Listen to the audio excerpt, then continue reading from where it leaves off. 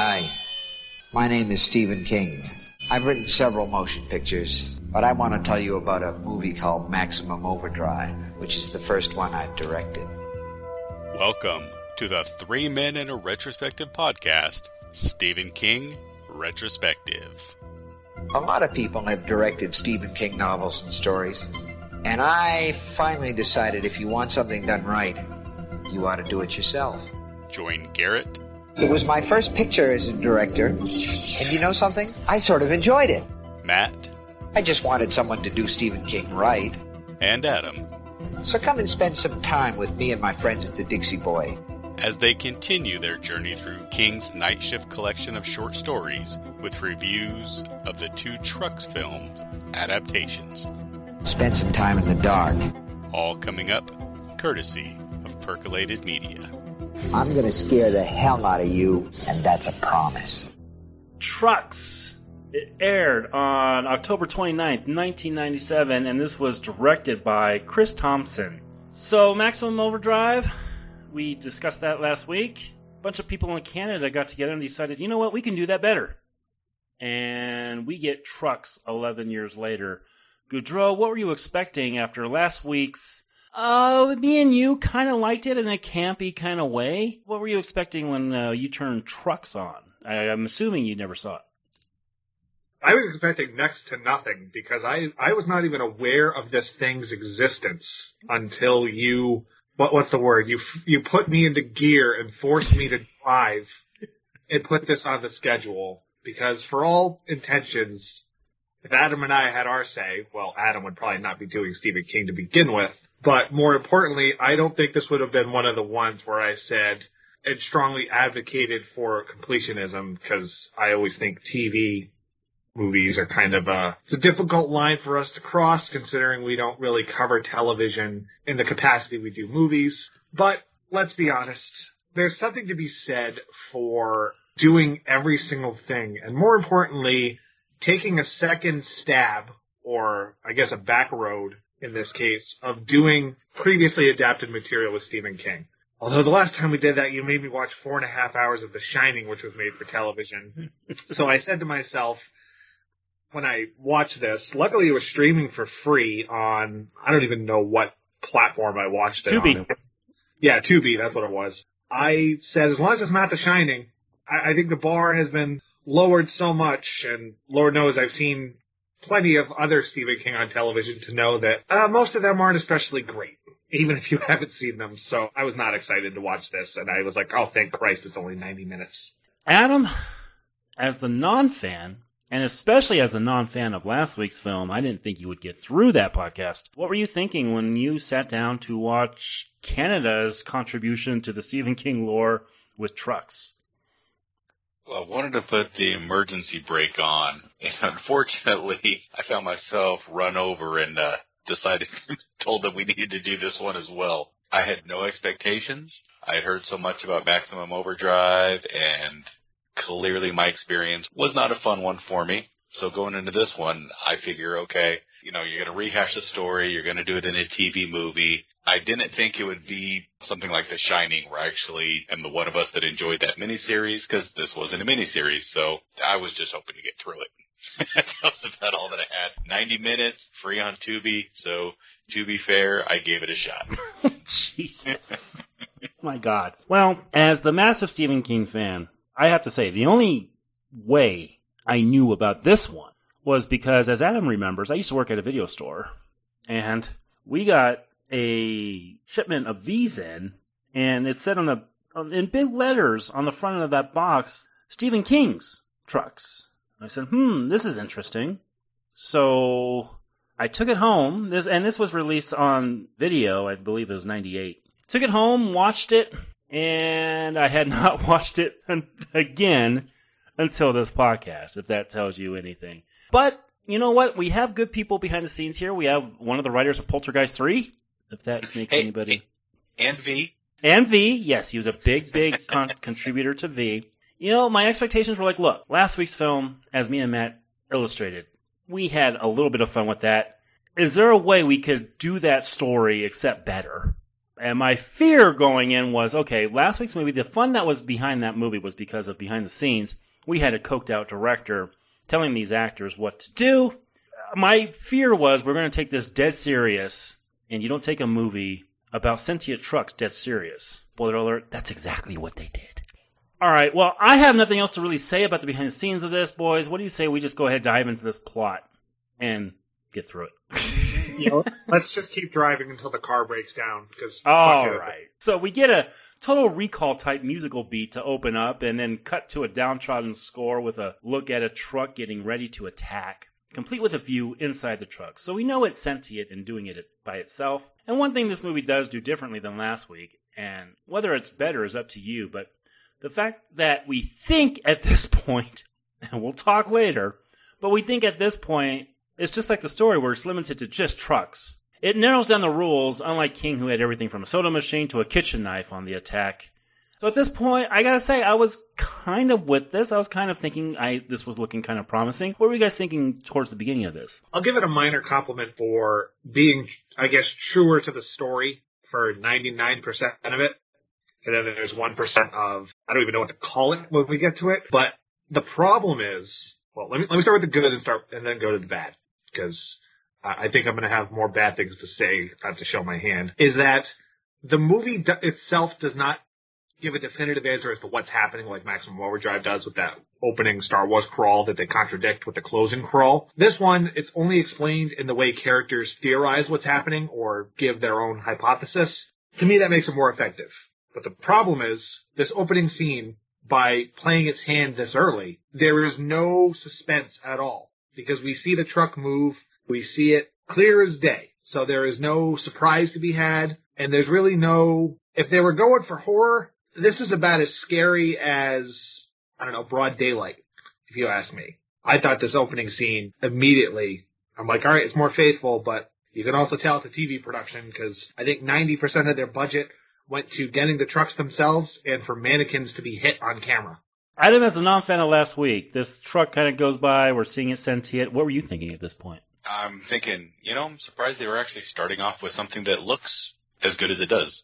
I was a little shocked by that. I know it's, late 80s or late 90s, mid 90s when they're producing it, but as I'm watching it, I'm like, the colors are right. It's in focus. It's lit.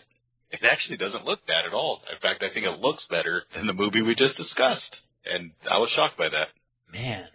If there was a battle of movies versus TV, you would pick TV every single time, wouldn't you? I guess we'll find out during this series, won't we? So, the truck takes off and crashes through an office and then drives away. We then cut to a character named Hope, and she tells Ray, played by Timothy Busfield, and his son Logan, that she's going to be out of town and she needs her store watched. Now, Timothy Busfield, this was a guy who, I remember he was on a few episodes of Family Ties. I remember him growing up on Family Ties. And he, of course, his big thing was 30-something, which was right before this TV movie. He never really had a movie career, and I think this movie kind of illustrates why. It's surprising to see, but it was kind of clear right off the bat that, as you said, this was going to be played much more serious. We discussed with our year-end show, about a level of campiness and things like that and where that line is, and they've just decided not to have this line in this movie. So it's clear that it's just going to be a more straightforward take on what's going on. But with it, the acting and stuff, I'm going along with them better in this one here than I did in Maximum Overdrive. They're TV actors, but I'm liking the performances more, at least as we start. Wow. I have my hands on my head listening to Adam. Look, The West Wing's my favorite show, and Timothy Busfield was a pretty prominent character on that, so I have some I didn't know he was on that show. Wow. Yeah, he was the senior White House correspondent for the Washington Post. Yeah, he was on pretty much every season except for 3 and 6, so he wasn't one of the main characters, but he was pretty prominent. I get the sense that his performance reminds me so much of like Paul Giamatti, where he just looks he's angry all the time, he's frustrated, probably needs a drink. I think he's okay, but the problem I have with all of these characters is twofold. Number one, they are straight out of the slasher playbook, where they are as broad, in the case some rednecky to a fault. This teenage girl that we're going to meet later, I wanted to just leave on the side of the road and never see her again. And the kid I sat there going, why does this kid look familiar? And I was looking through my brain. He was one of the main characters in Freddy vs. Jason. Oh, that's right. Yeah. I also know him from most of Uwe Boll's work. Mm-hmm. Yes, I watched those. And he was in Violent Night, which I finally saw. Nice. He was the Krampus henchman. Yep. So I was like, okay, again, I guess this kid had a shitty agent from the start.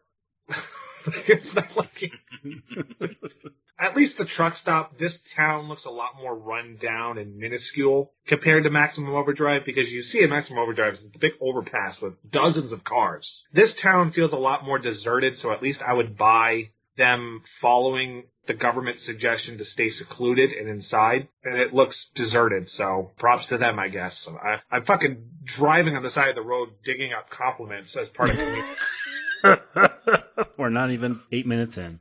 So, as Matt was saying, we go inside the truck stop, and life inside this one definitely doesn't seem as zany as last time. But I gotta say, without the campy trash of last time, I'm certainly not having any fun here. That was kind of part of the fun of last time, was seeing just the characters inside here. There's no real fun characters here. Adam, were you having any fun at this point?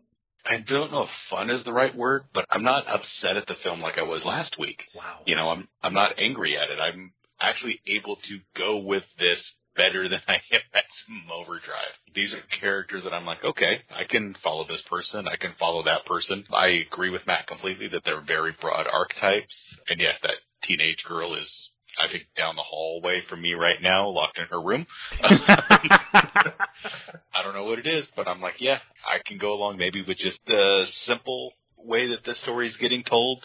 Maybe it's because this one at least feels like someone's trying to adapt the book as opposed to do a wacky take on the book. But I'm going with these people more. If you give this a higher score than last week... It's kind of hard for him not to, based on how low he went last time. I mean, You're not wrong. So the truck gears for battle as Hope gets hit on by a trucker outside the truck stop. And then we're meeting more people as Abby, Thad, and Jack, they get off the bus for a lunar expedition that Hope is doing. This was a big thing in the 90s. I gotta say, with X-Files and everything around the mid to late 90s, this was a huge thing. I remember I had a girlfriend who was obsessed with this, and Adam, you remember that girl. This is definitely something that was big in the late 80s. I had to I kept blinking out for 10 seconds at a time, every time. I kept having to go, why are all these people showing up? Wait, why are these people showing up? And I drift off again. God damn it, wait, no. I have the note. What are these people here for? Well, that's better than the notes you had last week where it's just like, stuff happens. I mean, it's a random occurrence, but with what they're here for, then based on what it's supposed to be going on and the Area 51 stuff that's going to get discussed, yeah, it's a very X-Files-y type of excuse for why they're showing up. You call it X-Files, it's more like exposition, because these characters spend 2 minutes in a car divulging their entire life stories to complete strangers and espousing information that no sane person would put out there in the public. It is shorthand screenwriting at its absolute worst, and it doesn't endear me to any of these characters. It just makes me dislike them more. More than last week's. I think I hate almost everybody in this movie. That's what it sounds like. That's what I was getting at. We see another truck come alive as this driver is driving it. He gets out and checks around it before getting locked in its freezer. We cut to the lunar expedition, and another thing established is less yelling. But to me, again, these characters aren't less annoying, as Matt has illustrated throughout the course of the beginning of this review. And we're seeing Thad deny the existence of Area 51, as well as Logan. He's uncovering a motorcycle. Adam, is any of this drawing you in? It sounds like it's drawing you in more than last week. It's drawing me in more than last time. I mean, it's every time that Area 51 is brought up and the constipated look that gets passed around, I'm waiting for it to go somewhere. I can't say that I like the characters, but I'm at least going, okay, this is following just a straight line. This is going down a highway that does not branch and does not curve and does not move. So you could just put this in neutral, give it a push, and it's not going to go fast, but it's just going straight down the road. This is the Route 66 of movies, where it's nothing to look at, it's not interesting, and it feels like it goes on longer than it actually is. That's called Nevada, which is where this takes place. And I can say that because I live here. Hope drives by the truck that contains the driver trapped inside, and then goes on about her expedition before running and stopping at another truck in the middle of the road as the one containing the driver takes off. I like that these trucks actually kind of set up almost like a little roadblock. There's a little more going on here to start getting some people in than we had before. Matt, I cannot believe how many compliments Adam has already put upon this film. I already gave more than last time. If we weren't taping another show after this, I'd be getting fucking trashed on this stuff. Well, that's why I got the Woodford Cokes ready, dude. Because I'm not working tonight, so these Woodford Cokes are coming in fast. The cigar I'm working on is going to be gone in about... Oh my God, Adam, I gotta say, I'm kind of shocked. But that's why I love having you on, sir. Jack's taking pictures instead of helping Thad as the other truck attacks them. And then Hope goes to call the sheriff, but the truck won't let her, and she asks if anybody is driving it. Well, of course not, honey. Logan and Ray, they get into it again about whether Logan can have a motorcycle, as Logan tells Ray that he's not the only one who misses his mom. Ouch. This father-son dynamic. You know, I don't know what they were going for here, but goddamn, this kid and this dad just really get into it throughout the course of this film. This is a Stephen King trope in and of itself. Absolutely. Typically, there might be a parent that is dead or distant, and oftentimes it's about kids who have tumultuous relationships with their parents. They carry The Shining to a certain degree. This is nothing new.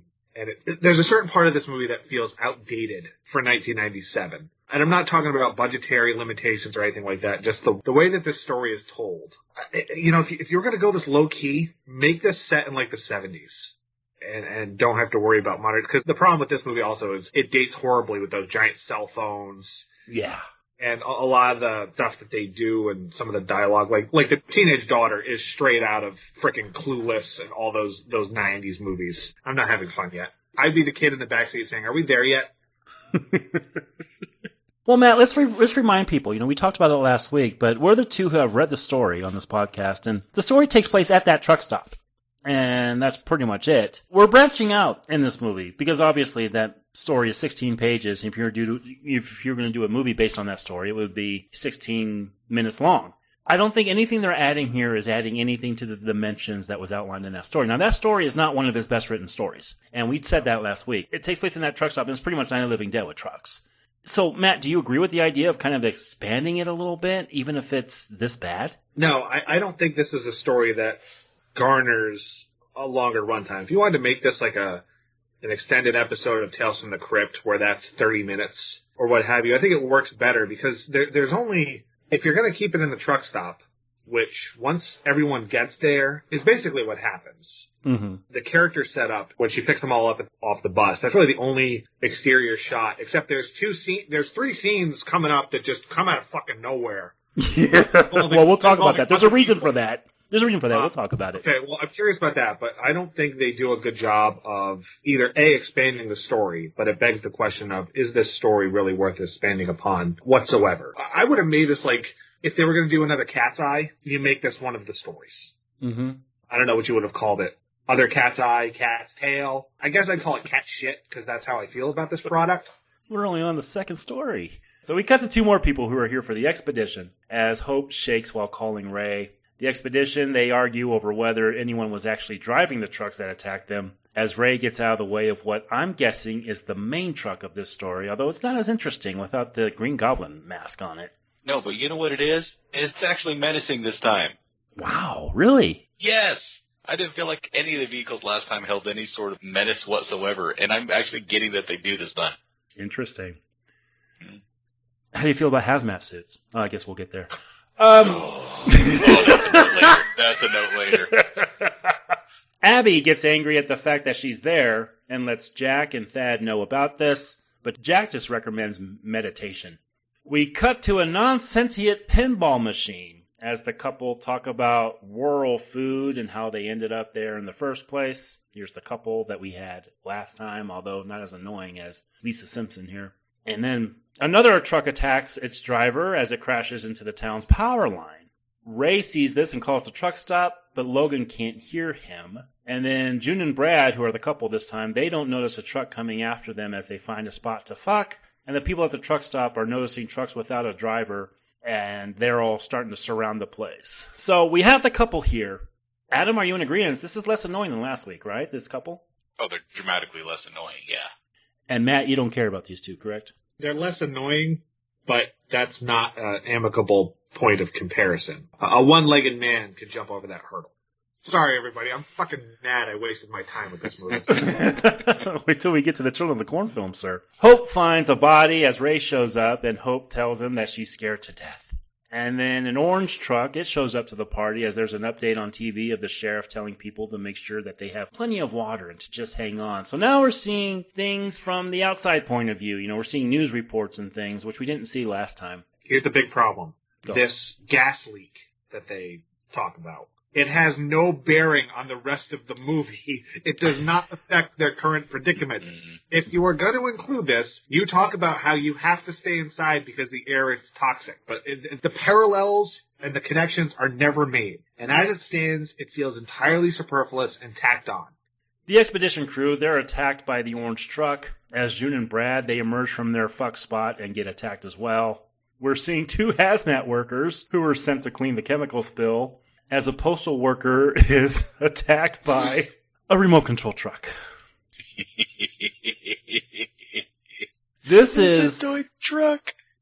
It's this little toy truck is vicious, violent, and has the bloodiest scene out of these two movies. It does, yeah. And by the way, the stuff they use for the blood in this movie, I think I put on my peanut butter and jelly sandwich earlier today. That's number one. Number two, this was a scene added. Obviously, we mentioned before this, right at the beginning of this podcast, that this was made for TV. Well, this was added for the home video release because they want more violent scenes when it gets released on home video. So they added this for that release. My God, people out there, if you see one scene from this movie, go to YouTube. This scene is on YouTube. It is phenomenal. I just love that they give this little guy a slow motion jump through a window. It hits this guy's ankle twice and then drives into his face repeatedly. One of the most comedic deaths I have ever seen. And I just love all the gore that the truck accumulates as it's destroying the former Adam profession of mailman. Go ahead. It leaves viscera in its wake, and I can't believe that.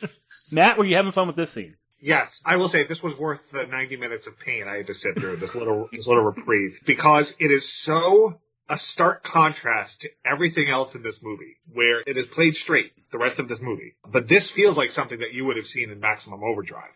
But also, you also point out the truck goes to the extra effort of getting two other cars to jump over in order to break the glass. And this thing has enough force to apparently shatter this mailman's ankle, which if any of you have owned those toy trucks when you were kids, they pinch you when they hit you, but I don't know if it's enough to dislocate your goddamn ankle. And this guy doesn't try to crawl away. This is one of the great over-the-top movie deaths in stuff like this is something I would watch in a canon movie. I greatly enjoyed it, and I wish the rest of the movie was like this. Like I said, this was added last second. And you're right, it is a total contrast. And not to mention, what they're doing here is they're breaking their own rules. They're saying that, look, yeah, all the trucks are sentient, but also, we also have this remote control truck. It's also sentient. What are the rules here? And that was a big problem I had last week. But I guess when you're trying to add scenes of gore, and that's exactly what these people were doing with this scene, all bets are off, apparently. But again, as you guys are saying, it is worth checking out because it is fucking amazing.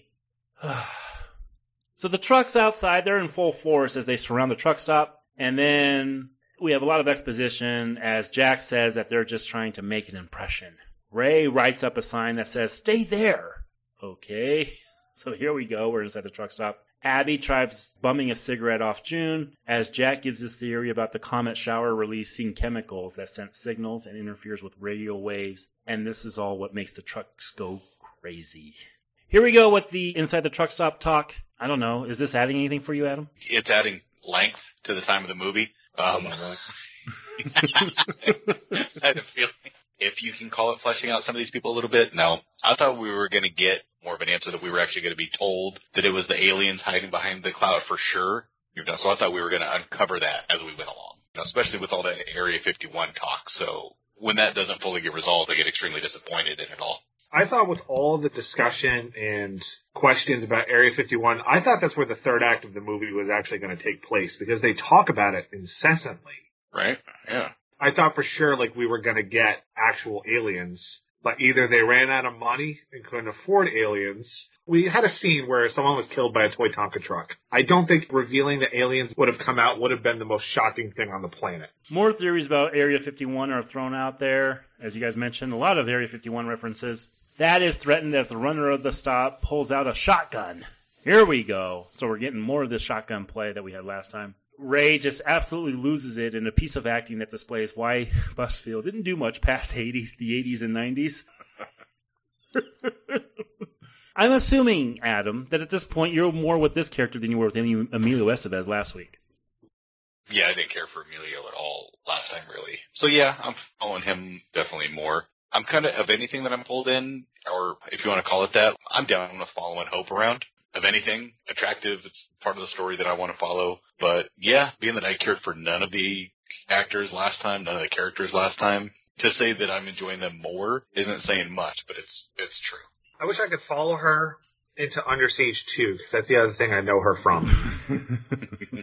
I also and Hot Shots Part 2. She played. Yeah, that was her big thing. Was Hot Shots Part 2. Yeah, because they do the Basic Instinct parody. Mm-hmm.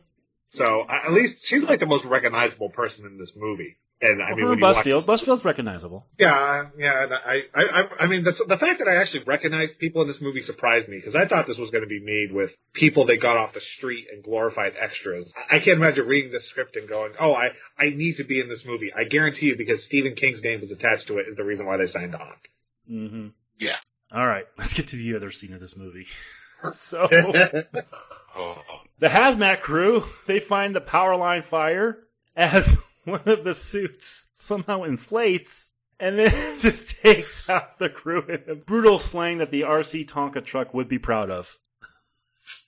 Another scene added for the home video release. And my God, is this comical to the nth degree. Holy shit. I could not believe they did this. I could not believe they said, not only is an RC truck, Tonka truck, sentient, but we also have a sentient hazmat suit. Once again, breaking their own rules, and it's in the most comedic way possible. I gotta say something controversial. Oh God, I'm gonna get so much heat for this. We got a Snyder cut. Can we get a VHS editor's cut of trucks? Because clearly they're the only ones who understood the entertainment value that this concept should have. Because these are the two best scenes in the movie, largely because they're ancillary characters. This plot line is not, like I said earlier, has no bearing on the effect of the movie. Because they spend a lot of time outdoors, so clearly that toxic gas ain't doing much. And B, again, breaking their own rules, but it's so clearly a guy in a suit, even though there's nobody, it's supposed to be sentient. And it's a funny little dig at The Shining, because he kills him with an axe. He kills a black man with an axe. Yeah, right? Logan tells Abby that him and his dad are from Detroit, and it was his idea to relocate to rural Nevada. We learn that Brad loves working on cars, but he's actually a salesman. So more exposition between these characters. And Thad points out a pipe that everyone can be safe in if Thad and Ray can distract the trucks enough. He then says that a group of scientists called Project Phoenix took over an extraterrestrial division of NASA, and that might have something to do with what is going on. So we have more theories about what's going on, but again, no real answers here. Meanwhile, the truck comes alive and attacks Brad as he's working on it in the enclosed garage, and then runs him over, and this sends June into a tailspin, and she starts attacking the trucks herself. And her yelling at this truck is fucking amazing. All right, so there's a lot to unpack there. So make sure everyone put your seatbelts on as I expand upon this. Number one, this is my favorite instance of dumb white people syndrome. They know the cars are sentient. So what does this guy choose to do? I'm going to work under the engine to try to get it started so it could run me over at any instant, but I'm going to take that risk. Number two, this is some of the worst sound mixing you will ever see in a movie that we cover on the show not made by Canon. Because as she is yelling, it is clearly not synced correctly. They try to get around it by having him grab her and pull her back inside, but it's so parts of the movie are so poorly made, it's almost comical with some of the continuity errors and goofs, which to a certain extent I can excuse because it's made for television. Because you gotta remember, this is during the heyday of made-for-TV movies. It's not like now where they actually give them pretty substantial budgets. I mean, the ones that you get that aren't streaming. But the third one, and this is the one compliment I'll give, is I like that these trucks actually operate with some degree of intellect. They're almost like the raptors in Jurassic Park, where they flood one side of the pipe with exhaust fumes, and then they block off the other side with rocks to basically trap them in there. So I'm like, all right, these trucks are actually doing something menacing, and I thought that was actually pretty clever. Adam, what about you, sir? Are you with it at this point? I am. I'll agree with exactly what Matt said there. Don't hate me, Matt. But yeah, I can agree with him. It's nice to see the trucks actually doing something and looking like they have a plan as opposed to just driving in circles and waiting for somebody to be stupid like last time. No, because people are just stupid for them in this movie. Yeah. Yeah, yes, they are. If these trucks could talk, they'd be subtitled, "Oh, this is too fucking easy." This is all too much for Abby as she loses it in front of Logan and says that she's going to take a chance and make a run for it. But Logan objects, begging her to stay with him. Ray notices in an escalated tone that the trucks are communicating with one another through Morse code, so we're taking that from the last movie. Meanwhile, Hope brings Ray some pills to help him cope and tries comforting him by saying her condolences about his wife, and Ray says that he won't let Logan die, as Hope reveals that she escaped a marriage and that's how she ended up here. So here we have the two people meant to be together, as we saw from the opening scene, and we're having exposition between the two of these people. Also, domestic abuse against a woman in a relationship. Oh, I've never seen this in Stephen King properties. No. It should be said this is made for the movie, not from the book. Oh, yeah, because that makes it so much better. Well, you said we haven't seen it in Stephen King. Stephen King did not write these two. This was written by Brian Taggert. Well, clearly, because this movie really does not whore out Stephen King's name like you would expect, like they did with The Shining, or basically any of them. Langoliers, Tommyknockers, they all emphasized from the world of Stephen King. This one, they locked him in the trunk and threw away the keys. Well, they do say his name. I mean, it is Stephen King's trucks on the front cover, so they kind of whore it out, but yeah, this doesn't feel like any of those previous pictures that you mentioned, for sure. It just sticks its leg up on the side of the road. It doesn't show you all the skin. We see Abby and Logan. They make it to the pipe as a dump truck traps them inside. And, Matt, this is what you were talking about earlier, that these trucks are actually kind of smarter than last time. Yeah, they're smarter than these screenwriters. Ray helps matters by throwing rocks at it. And then firing what might as well be BB rounds into another one. Logan, he reinforces Ray that him and Abby are okay, as Ray tries walking him out. He's interrupted by someone with a vendetta with Ray. And this doesn't deter both Logan and Abby from escaping somewhere that they shouldn't have been in the first place. This is just, oh my God, just weird shit going on right now. The fact that there's also multiple places for them to hide takes out the bottle element that the movie tries to run with, because it's not just the truck stop. There's the cabins, there's the garage, there's the pipe. Because it's not confined in one location necessarily, you do lose a certain amount of suspense, what little there is. I mean, it's... Apologies for the car puns, everybody, but it's all I got at this point. It's kind of running on empty. I think the check engine light came on at this point in my internal brain. Matt's running on fumes right now. Adam, same? Yeah, I mean, it's a slasher movie with trucks being the killer. Is it a cabin in the woods, or are they in multiple locations? And yeah, I admit, though, by not having them just sitting in a diner waiting, at least more things are happening. On that, I can appreciate it. For a quick movie, it's moving it along. Hope says the refrigerator truck seems to be the one calling the shots, as the orange one takes out the Welcome to Lunar sign. Thad apologizes to Abby for not being a good father as she patches him up. She walks out to Exposition Jack, as I call him, as he warns her not to go far. She asks him for a joint, and he says that he's just an old hippie. This the character you guys hate? Is there an all of the above option? Yeah. Which one of his characters do you like least? No. All on the list. Which one would I ride shotgun with? Leave them all at the bus stop. We need a few more toy trucks just to take them all out in one go. Line them all up. Or stomp all of them with a little toy Tonka truck. So they see June pretty much commit suicide by walking in front of a truck. Oh my God, this cracked me up because there's at least 3 people that get hit by cars. Yes. And when I see people, I mean mannequins. Yeah. This reminded me so much of, and this goes to show how much I actively seek out terrible movies. It's a movie from the 70s called Killdozer, which was also made for television, I believe, where it is, I would say, one of the 10 worst movies I've ever seen, but it's filled with nothing but a bulldozer driving and people just scream until it hits them. It reminded me so much of that. It's basically that scene that the first Austin Powers made fun of when he's on that the steamroller. He's on the steamroller. The steamroller, and he runs the guy over, but he's 30 feet away and it takes him forever. I miss bad dummies in movies. Like, I talked about this on Catwoman, where I love when it's so obviously a dummy. Now it's all CG, so it doesn't fucking matter. Yeah, this was pretty glorious. It's amazing. I'm actually more invested in the deaths and the kill count this time around, so when they're happening, I'm enjoying myself. We see that the trucks are lined up and talking to one another as an escape plan forms.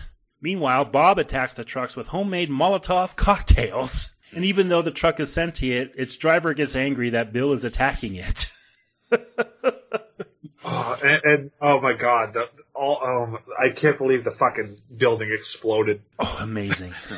All this does is piss the truck off, and it runs into Bob in one of the film's only big set pieces, an explosion, as you mentioned, Matt. And yeah, this seems to be where all the money went, right here. Yep.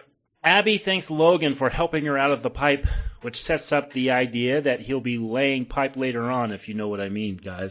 Get it? Hey-o. He'd have to get a step ladder first because he's pretty short. He is short. Meanwhile, the trucks take out a water pump and the generator as Logan grabs the motorcycle that he was working on earlier. Setups and payoffs, am I right, guys? We saw him set this up earlier. Pretty much. The payphone starts ringing as more Morse code happens. Abby goes out to answer it and is saved by Exposition Jack, of all people. Ray figures out that they want fuel. So we're going to go back to this story point. He goes out in the dead of night and starts filling the trucks up with gas as Thad tells Abby that he'll see her in the first light tomorrow and it'll be the last time that he leaves her. But she says that he's not going without her and hops on the motorcycle.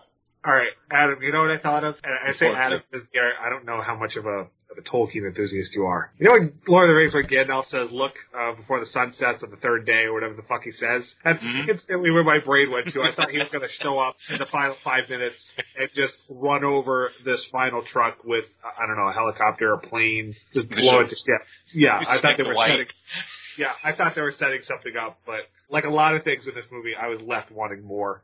It's a good thing we had those scenes with the Tonka truck and the suit because they're like jumper cables on me because my battery was hanging on for dear life at this point. Adam, what about you, sir? I mean, by this point in Maximum Overdrive, you were tuned out. Where are you at this point? I want to see where it's going to go. I want to see how they're going to end it. There's been enough differences that I think they may go a slightly different way with it. So I'm at least wondering how they're going to finish it off, and I'm curious to see what they do. Well, you know what they say, curiosity killed the cat. Oh, we're gonna get to that when we get to Pet Sematary. George sacrifices himself so everyone can get a head start as Ray shoots the gas pump, and they start running up a hill so that the trucks can't follow them. Electrician is somehow still on a power line as he's getting attacked. Hope and Ray, they wonder if there's anywhere that's safe anymore and if humans are really the ones in charge. They make it to the top of the hill and are saved by a helicopter. Or are they? A truck Ray thought he'd blown up shows back up and comes after them and ends up in a body of water as they jump on the helicopter. But as Ray goes to the cockpit to thank the pilot, he sees that there is no pilot and hears a voice saying, "Just hang on, folks," as credits roll on trucks. I will say, this is kind of like the end of the story where they see a helicopter overhead and they kind of feel a sinking suspicion that it's flying by itself. Yeah. This is done more literally, and I could have done without the voice, but I kind of like this ominous ending. So I like how it's almost like phase 1 by land, phase 2 by air. So I guess part 3, if this ever got a sequel, as I snicker, would have been a haunted cruise ship or something. I thought it was cool. This is very much like a Twilight Zone style of ending. The only problem is, speaking of Tales from the Crypt, I wish the Crypt Keeper showed up and ended this movie with a pun, because quite frankly it would have got some brownie points for me at least. Yeah, I think what I like about the ending is that it's a little more ominous. It's a little more, you know that it's not over. like you did last time. And there's something to it. Matt said Crypt Keeper. I was thinking the same thing. Give me a Crypt Keeper ending. Give me Tales from the Dark Side, Twilight Zone. That's kind of what this should be. Though a lot of these Night Shift collections really feel like they should be that type of storytelling and that type of format. And I think it would benefit it huge if they did so. But as part of the ending, yeah, I like this one better than just jumping on a boat. It's a great way to jump onto our recommendations. Scale of 1 to 10, what do we give Trucks? Adam, you being the most positive one, you go ahead and go, sir. Yeah, well, positive, negative on the battery there, and I was definitely tapping my spoon on the negative last time, so am I going to hit the positive this time? No, not really. I like this movie. Quote-unquote like this movie more than Maximum Overdrive. I had a less offensive time watching this movie. Maybe because I didn't have 30 years of seeing a poster for this one. I didn't even know this thing existed till I was told I had to put it on. Thanks, Garrett. Not bitter at all. But because of that, and because I had no expectations, I was able to roll with the story a little bit better. I liked the characters a little bit better. That, as we talked about the toy truck, death was just glorious in its execution. The chemical hazmat suit doing its thing was just, it's wacky and out there. I understand people's affinity for Maximum Overdrive, but watching it by myself without a crowd of people to MST3K it, that thing really didn't work for me. This is not a good movie. However, it was a more watchable experience. I was less offended by this than I was last week. If that gives it higher, then that's what it is. But I think I'm going to rate this the same. I can't say that it's very good. I can't say that it's good at all. None of these are getting rewatched, but if you're going to sit there and Paul Sheldon me in bed and make me watch one of them, I'm watching this one before I watch Maximum Overdrive again. So, yeah, it's still a 3 for me, though. 3 out of 10 from Mr. Bunch. Goudreau, you sound more like Adam did last week during this podcast. How are you feeling about Trucks? It's so funny that I felt like Adam was taking a different detour, but almost he took the same exit as me because I have the same score written of a 3 on 10. And the reason why I didn't go lower is because Stephen King's The Shining exists. And I had to be honest with myself. As much as I did not enjoy watching this whatsoever, I give it a certain amount of, I don't want to say a pass, but leniency, considering it was a made-for-TV movie, adapting subpar material, in my personal opinion. Whereas The Shining adapted, or I should say, tried to reinterpret a book that I like and a Kubrick movie that I love. Here, the skill is not here, the budget is not here, the acting is not here, and the writing is damn sure not here to really capitalize this or make it its fullest potential. I just think such a limited premise, and it's also been done better in other siege movies with horror, whether it's Night of the Living Dead. Hell, we'll talk about The Mist when I turn 50, but it's not something I can bring myself to utterly despise or say it's one of the worst things I've ever had to watch, because like I said, there are certain parameters and certain scales that you have to balance when we talk about these movies. And I know some of the stuff that's coming up in the world of Stephen King that I've seen that I do think is worse than this. So my 3 is largely based on what it's adapting, first of all, and B, the combination of being made for TV as well as knowing what's to come. So I landed on a 3, but this was not a fun 90-plus minutes outside of 2 or 3 scenes, which really don't belong in the grand scheme of this movie. All right. So we have 2 3s. I'll up it 1. I'll go 4. I think this movie, and we talked about this at the beginning of this podcast, but I think a lot of the fun of last week's movie is how much you know of the behind the scenes of it. And the 3 of us had a lot of fun, no matter if we liked the movie or not, discussing how coked out Stephen King was when he directed that movie. And with the exception of one DP's eyes getting taken out, there was a lot of fun to talk about the behind the scenes of that movie. Here, there's no fun to be had, with the exception of the 2 added scenes. And the reason why it's getting a 4 is 2 points each for both of those scenes. Those scenes are so ridiculous that they belong in something, as you said, Matt, that's not this movie. A lot of it's drawl, a lot of it's drab, and for a 90-minute movie, for me, I had more fun watching last week's 90-minute movie than I did watching this week's. I felt like Adam did last week, where it was just kind of dragging at some points. Story, none of the characters I liked any more this week than I did last week. But if you like craziness, those 2 scenes are the ones to check out. Again, I think they're both on YouTube. Definitely check those out, but don't check this movie out as a whole. 4 out of 10 for me on Trucks. All right, boys, another story from Night Shift is done. Next week, we go to the next one. Sometimes they come back. Now, I'll go to the one who's read the book first. Matt, what are you expecting next week when we discuss Sometimes They Come Back? It's first time viewing, so quite frankly, I hope it's better than this. I think the story's considerably better from that collection. But knowing that there's 3 of these goddamn movies, I guess I should say be careful what I wish for, considering there's 11 Children of the Corn films. But I will go in optimistic, because I'm trying to leave my pessimism in this car, or in this truck, and do like Norman Bates in Psycho, where I just bury it at the bottom of a lake and hopefully never see it again. All right, Adam, as the one who hasn't read the book, what are you expecting next week when we discuss Sometimes They Come Back? Probably for Adam to be upset about being on a Stephen King podcast. No. I honestly have no clue. I don't know what it's about. I don't know the book. I don't know the movie. Is there a TV movie we got to watch after this as well? I have no idea what we're in for, what I'm in for. No knowledge of this one whatsoever. Well, I will say the first one is a TV movie, and the next 2 are directed video movies. So. Oh, that's a great sign. Terrific sign. I saw this one time when it was aired because of Stephen King's name, and there's a whole bunch of circumstances surrounding that, which we'll get to when we discuss next week's movie. But, you know, we have the director of Jason Lives, Matt. He's back in our sights after our Friday the 13th series that we did for Binge. But I don't hate that Jason movie. I don't really remember too much about it. And I don't even think I've seen the 2 sequels. All right. So until next week, when we discuss Sometimes They Come Back, this podcast just called me an asshole. Thank you, boys. Wait a minute. Wait a minute. Wait a minute. Don't you go walking away from me like that. You come back here, girl. You come back here. You listen to me. The video games they play me. Face it on a level, but I take you every time on a one-on-one.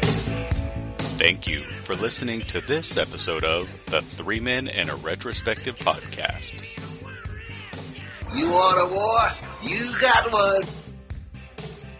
Join us next week for an entirely new review. Oh my God. And if you'd like to hear the boys talk about the film adaptations of Carrie and The Shining, please head over to www.bingemedia.net and click the Aftertaste tab.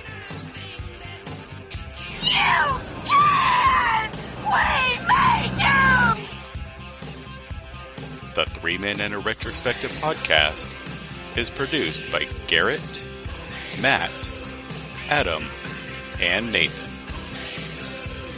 Billy, come here and look at these fools! Edited by Garrett. I ain't never seen a hero with his ass in the air like that. Voiceovers by Adam. No, you don't! They'll gang up on us and squash us! And if you would be so kind, please take a moment and give us a positive review and rating on your podcast platform of choice. It truly helps others find and discover our podcasts. Little peep business take care of. Something you wouldn't understand. The 3 Men and a Retrospective podcast is for review and discussion, and all clips, music, and audio cues are used as such. Watch that thing, Lee! That thing looks sharp. Will you watch that thing? I think I'm my turn. Where is my turn? Oh, shit, I'm sick. Shit, you goddamn asshole! Curtis, will you help me? Help me! Ah!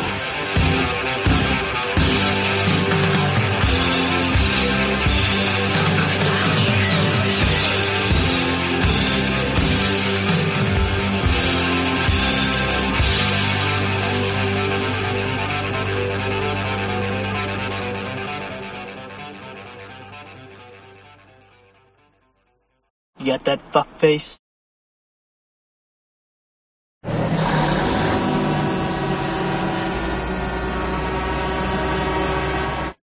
Because I don't know if I have enough brain cells left after I watch Trucks. not to preview my thoughts too much, but I opened a beer before we started recording.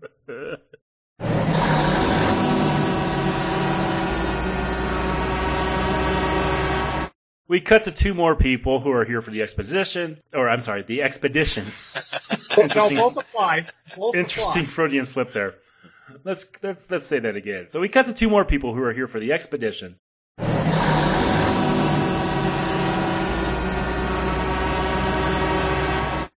We had a scene where someone was killed by a toy Tonka truck. I don't think revealing the aliens would have come out would have been the most shocking thing on the planet. Sorry, Jen just came home.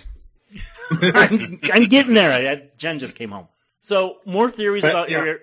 Go ahead. Red light, bitch.